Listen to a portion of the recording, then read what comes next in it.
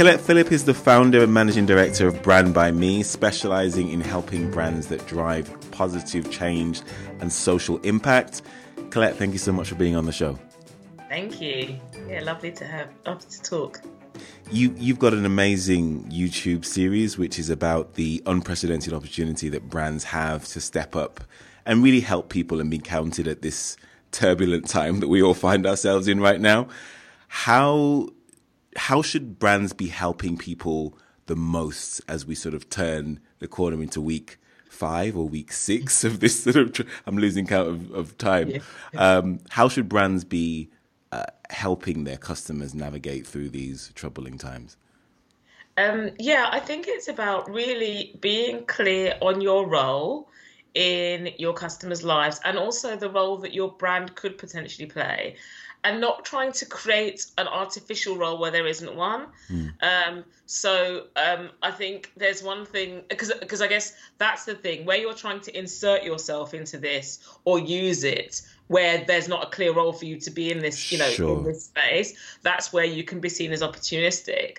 But otherwise, I think it's about being really clear on your purpose and particularly the purpose and how that purpose is relevant and useful right now to customers. So we've seen some really brilliant examples of brand pivots, alcohol brands producing hand sanitizer and cleansing alcohol, clothing brands doing scrubs. Now, every brand's not going to be able to do that, but for your own customers, it's also about working out what's useful, how you can add value, and really thinking at it from a point of generosity as well. So really looking at actually, what can we give as opposed to, what can I tell them and what do we want to get? That's the kind of mindset and that's the way that brands should be thinking about this right now. Sorry, go ahead. I interrupted you. I think the words I've been using quite a lot in terms of driving actions is empathy, generosity and community. And they're kind of the 3 principles for me that really hold true for brands. I think if you lead with empathy, so really sort of trying to understand how your audiences are thinking and feeling and how this is impacting them, and recognizing that may be different to how it's impacting you at this time. And by brands, obviously, we know, brands aren't just monoliths. Brands are run and operated and driven by people. And I think at this time, our personal responses can maybe skew the way that we respond as brands. So I think that empathy is really important. So trying to get under the skin of what's this like for our audiences. And I think there's something around the kind of respecting what the impact this is having as well. So understanding it, but also respecting that, and respecting that's going to be different to where you might be as a brand or individual. The second one about generosity is about, working out, how we can help, what can we give people at this time, and where can we really add value? And I think those questions as well, leading with that generosity, is going to be really important. And then the final one is about community, really trying to foster a sense of community, whether that's internally, whether that's between you and your customers, finding ways for people to connect. Now, I think that's quite challenging. So my example, I run my own business, so I've been trying to speak to HMRC this week. And of course, because people are social distancing, they've gone, social distancing, so we've got less people on the phone, and here's the web chat we can use, but the web chat is just not functioning very well. And you're like, okay, that's really unhelpful, because what you've done is close down all avenues for us connecting with you. And another mechanism or something else we could do, or an email or something that people could point to would be better in terms of just trying to create, this sense of kind of outreach and community. And I think that, rather than recognizing, you're not going to be able to have the same setup. Your phone lines aren't going to be able to be as manned as they are normally. You're going to have less people on the other end of that email, but just trying still to create this sense of community and sort of peer support at this time. And I still think, I've used HMRC as an example of, not doing that.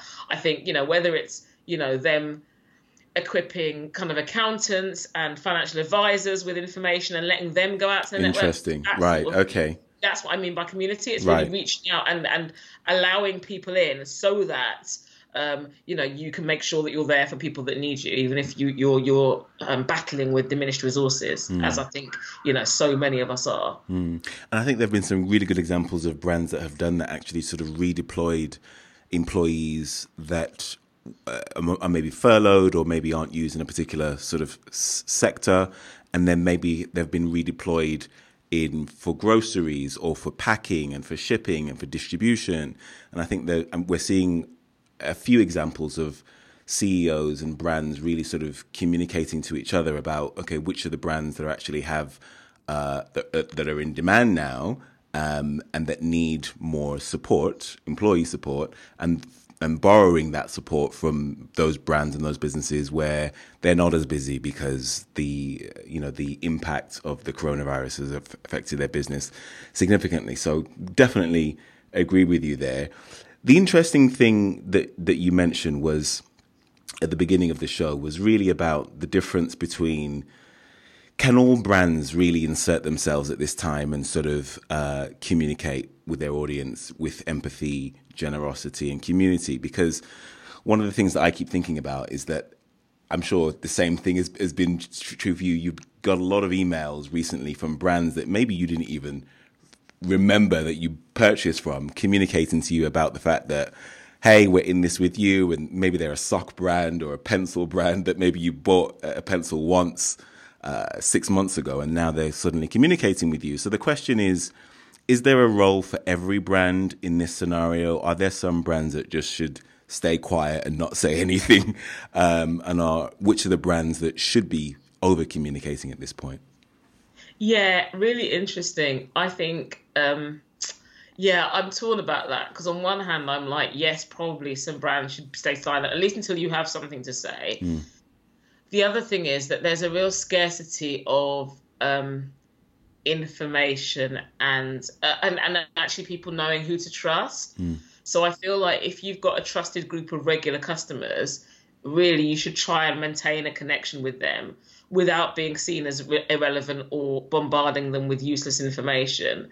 And what that looks like really depends on kind of your role. So it might be that pencil brand you talked about, if you've bought from them once, they shouldn't be communicating with you, but the suppliers that use them constantly might be schools, and they might be able to signpost people to some free resources to use those pencils with, or something. Great. It's that sort of thing. It's really working out your role and who really needs you at this time. And I think most brands, I'm struggling to think of an example of a brand that just would be totally irrelevant at this time for somebody. But it's obviously about working out who your core audiences are and really connecting with them. And I think, so I think that's where that comes down to. I think the other thing around it is, who should we be really hearing from? I mean, anybody that, works. So I think Boots are doing a great job at the moment. I'm getting a weekly email because they're getting Ask the Pharmacist, and Boots are big and have a big reach. So they're doing kind of videos on commonly asked questions they get. And that's just a brilliant help because it stops people going face to face into local pharmacies unnecessarily. It eases the load on kind of the NHS helpline. There's some key questions that can be answered. And they're doing a lot of that, which is just really good. And I think that's a very good use of communication at this time, is where you can be sharing expertise or knowledge.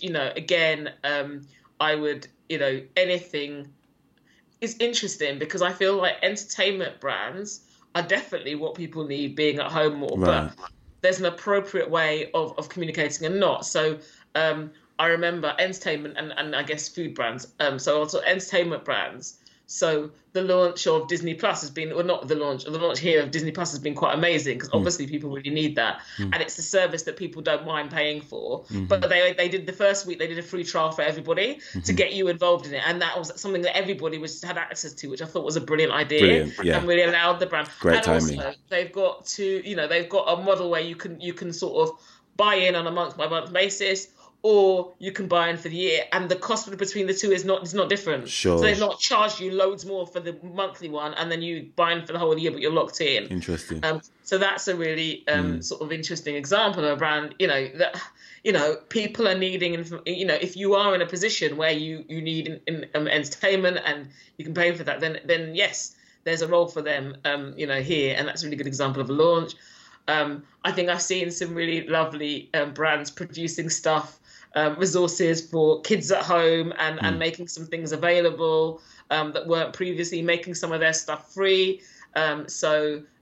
On Audible, made loads of their audiobooks kind of free for the ones with kids, and that's just a really lovely idea. It wasn't hard for them to do. It didn't lose them very much revenue anyway. These were the books. Some of them were the books that when they've gone royalty free after this time, so they weren't paying for them, so they've just made it free for a certain amount of time. What that does, and from a business case point of view, is encourages more people to use Audible. And once we're in a position where people are in a position to start paying for things regularly, and we get back to a little more sense of normality, they've proven the value and the impact of what they've done. So, the thing is, those are big brands, and I think big brands can really afford to do. Big brands should be leading with generosity. Big brands should be looking at what they can do and what you can give away. It's very difficult for small businesses, but when this first started, it was actually the small businesses that I saw were the ones being the most generous and community-minded, and some of the big were just holding back and trying to sell. So, and I'm now seeing, even when you look on kind of TV advertising, you're just starting to see brands come out with sort of, we're all in this together messaging. Sure. And I'm like, at this point, we're talking, week 5. I'm like, we probably need more from you now. This would have been appropriate to 3 Interesting. weeks. But actually, I think we need more of a stronger call to action for you. Your strong kind of brand messages, we're here, kind of vague. I feel like we've moved beyond that now. Right. Okay. Specific in our actions. So where are we now then? How would you characterize sort of where we are? I mean, we say week 5, week 6, we don't really know what week we're in really, but we're sort of past that initial shock now of sort of moving to a virtual environment, and just that shock of what's going on. How would you characterize sort of the mood? If I'm going to ask you what's the mood of the nation?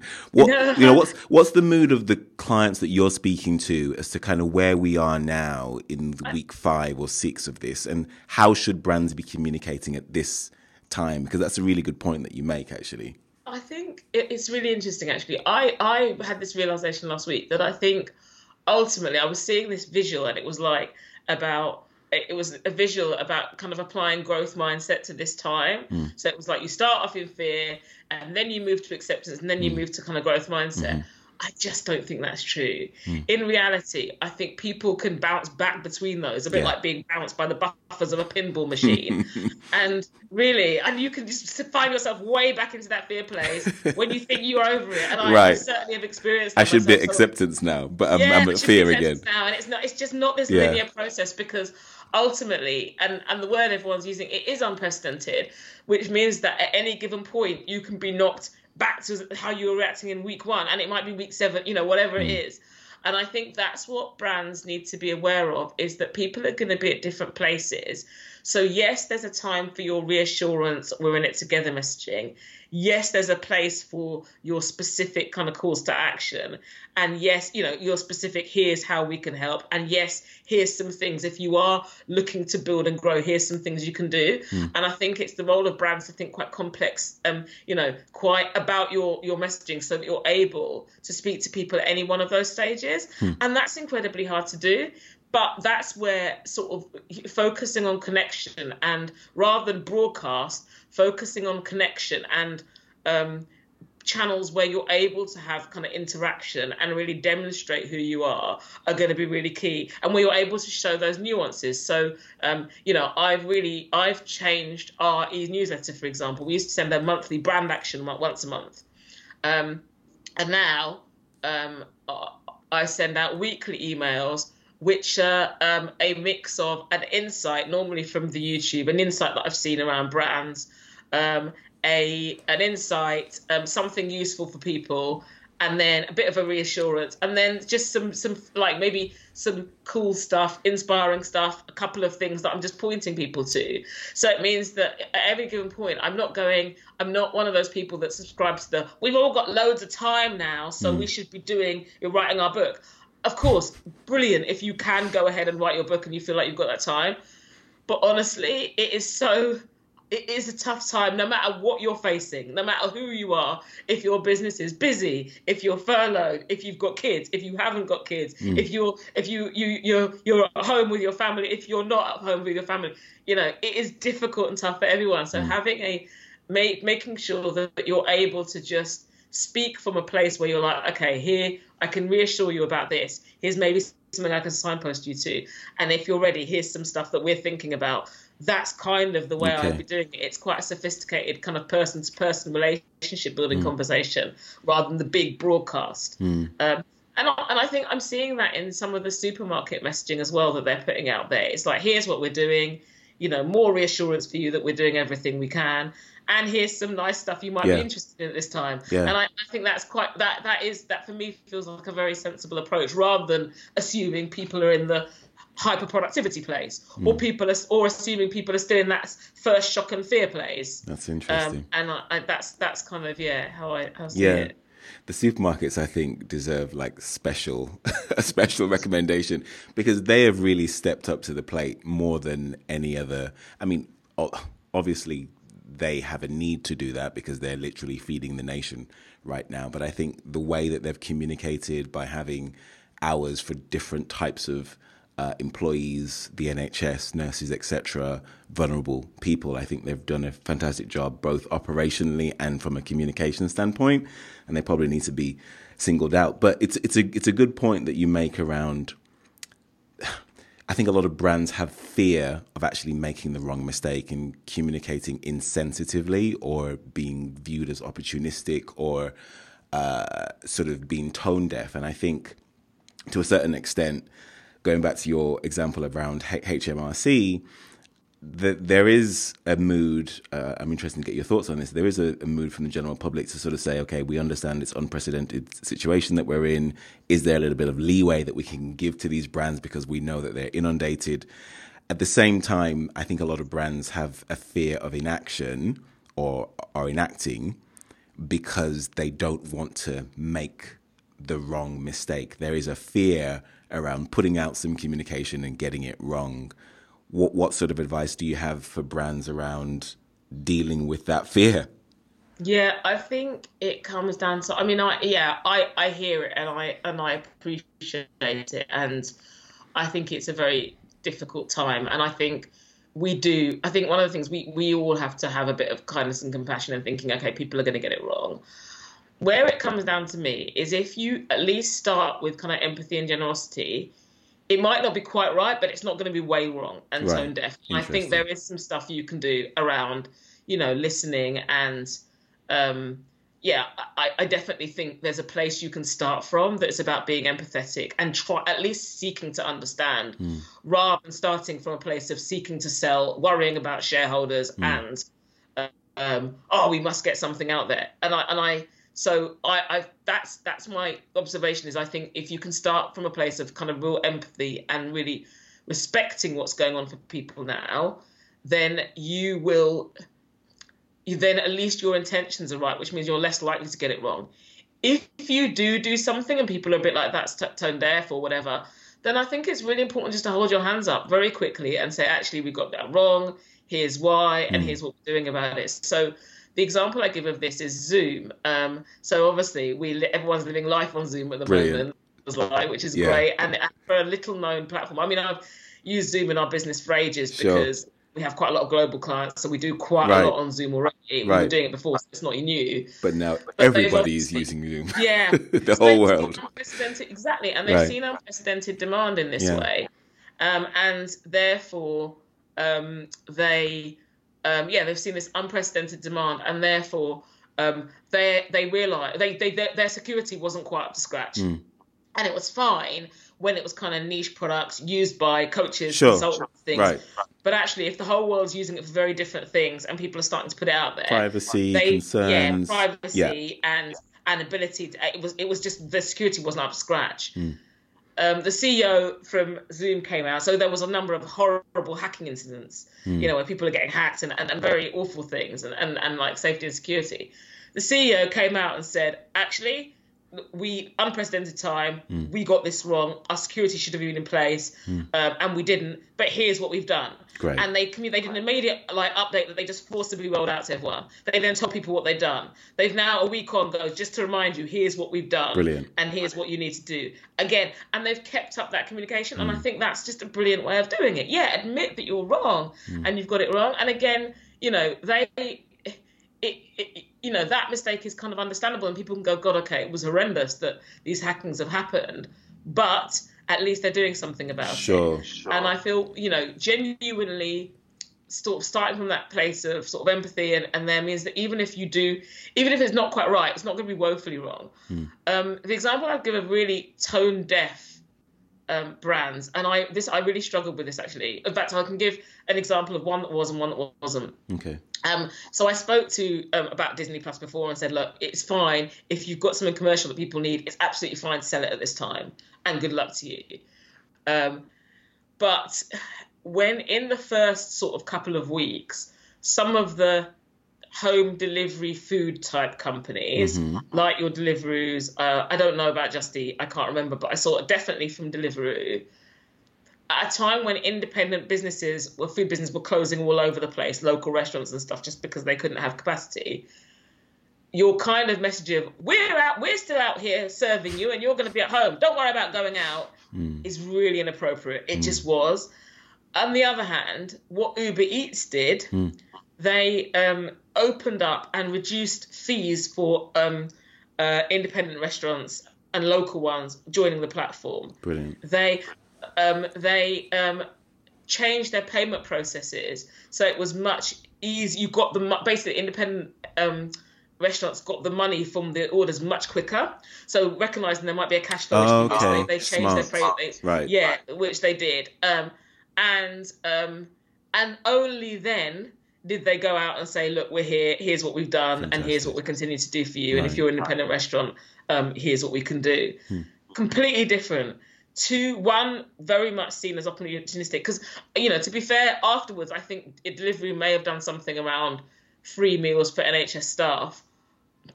Behind the scenes, I'm not quite sure how that was being funded and whether they were asking already under the cosh independent restaurants to pay for that and give away stuff free, which I feel I have a massive issue with. But beside the point, they shouted first, we're here, and then they sort of on the back foot did something a bit nice. Sure. Whereas Uber Eats got their house in order, really thought about what people need at this time, and Makes then sense. were able to go out and communicate. And I think that's what it comes down to. Is again just recognizing where the first thing you should think about is great for us, we can get out there and tell people we still exist, is just not the place to come from. And not just picking on Deliveroo or that sector as one example. I did see a number of examples around that where people were first like, oh great, because actually people really need this, without necessarily thinking about the appropriateness of time. Yeah, that makes a huge amount of sense. And there is this sort of emphasis, I think, for a lot of marketing functions to take the lead on this and communicate early and quickly, because that's their role, that's their job. But if the business doesn't have the infrastructure set up operationally to support that communications, that's where it falls down. And that's a great example that you share there between Uber Eats and Deliveroo. Who would have thought that we'd be praising Uber at this time? For behaviour, I know, for brand behaviour as well. Right. Okay, just bringing the interview to a close. I could speak to you forever, Colette. We're going to have to get you back on the show for the full interview. But just bringing this show to an end, I like to end all of these interviews with a silver linings piece. It's not all been doom and gloom. There have been many positives that have come out of this for people, both personally and professionally. So what are some of your personal silver linings, both from your personal life and your professional life? A silver lining for me on a personal level has been actually, I think, time. Not again, I'm not subscribing to the whole, I've got loads of extra time, so I'm going to be writing a book and stuff, but just things like just basic, like cooking. Like I really love cooking, but I got super lazy about it. And like when you're running a business and having to balance the kind of doing the work of the business and then working on the business stuff. Deliveroo, Uber Eats. It's really, really challenging. I just get lazy and just do the same things. And, right. And also, the lack of availability of stuff has been a bit like a MasterChef invention challenge for me. So I've really enjoyed it. I really enjoy cooking. What are you making? What sort of things have you made? So lots of things. The thing I've been doing, and I'm not fully baking yet because I'm not there. By the way, it's all run out in the shops. You can't find flour or I've got any loads baking of flour. Oh, have you? Okay, we need some. Loads of flour in the back of my cupboard that obviously, because I was lazy and busy, I just never used. I'm not baking. But now I have been. So I baked a pie and I did these sweet potato flatbreads. And I've done just lots, and as you said, having to be inventive. So there's there's no yeast anywhere, so you can't bake bread. But what can you do? And substituting all sorts of ingredients and just experimenting. Great. And that's been really fun. And I think we're lucky enough that we have a garden as well. So being able to, it's just given me new appreciation for the space that we do have. Okay. And I feel really grateful for that. Great. And I've been amused by and really entertained, I think, in a nice way, by just the way that people are using Zoom. So even I wasn't really a churchgoer before this, but partly because of busyness and life, but one of the churches, not that local to me, but one that my family are connected to, have started doing church on Zoom. Okay. So we've been getting involved in that because you can, and it's easy, it's convenient, sure. And that's super entertaining as well. Yeah. And then from a business point of view, I have to say, I'm going to be honest and go, it has been difficult to see silver linings. It's been really hard because it's the thing at the moment where there's just been an immediate hold on budget. And I know that my clients and people that, potential clients that I was talking to before this, January, really March for our business is where it starts to pick up in terms of business development inquiries and stuff. So this has been a really tough time. But I think two things, silver lining. One is I have really shied away from doing very much video content for Brand by Me, and really shied away from that. And this has kickstarted me into the YouTube live show. I've seen your videos. They're great. And so that really kicked me into doing that and gave me an impetus for doing that. I think the other thing has been just this sense of community and connection. And I think, seeing things like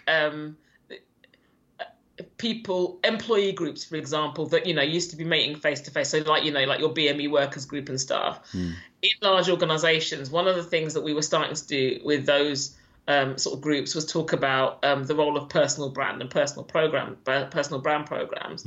Now, those groups have had their budgets pulled and stuff, but there's still this sense of connection and need to kind of equip people with skills. And so the silver lining has been for me that people are still very open to sort of at least having conversations about, okay, what can we do? Budget's been slashed, but what can we do? Where can we start? And I think one of the silver linings for me is that if, I did the last YouTube live show that I did was all about, what's stopping us taking action and what can we keep doing? And one of my key messages was just even the smallest of actions really count at this time. So just keep trying to do something, just keep trying to take some sort of action. It really helped. And the amount of business owners I had and people from large organizations as well, just getting in touch and going, actually, that was something we really need to hear at this time. Great. Has been, really, just lovely. Brilliant. To go, okay, at least, that's adding some sort of value at this time. Great place to end. Colette Phillip is the founder and managing director of Brand by Me. Colette, thank you very much for your time. Thanks for having me. In response to the situation, we'll be putting out regular COVID-19 podcast updates to share how world-class agencies and business leaders are responding to these challenges. Topics will include finance, steps agencies should be taking, and the latest on government initiatives, HR, what measures agencies should be putting in place and answering questions on SSP, business continuity planning, working remotely, how to optimize your remote working setup and platforms, managing stress and anxiety, advice on staying strong for yourself, your family, and your employees, sales and marketing, how to emerge stronger post-crisis, supporting others, and much, much more. Subscribe wherever you get your podcasts.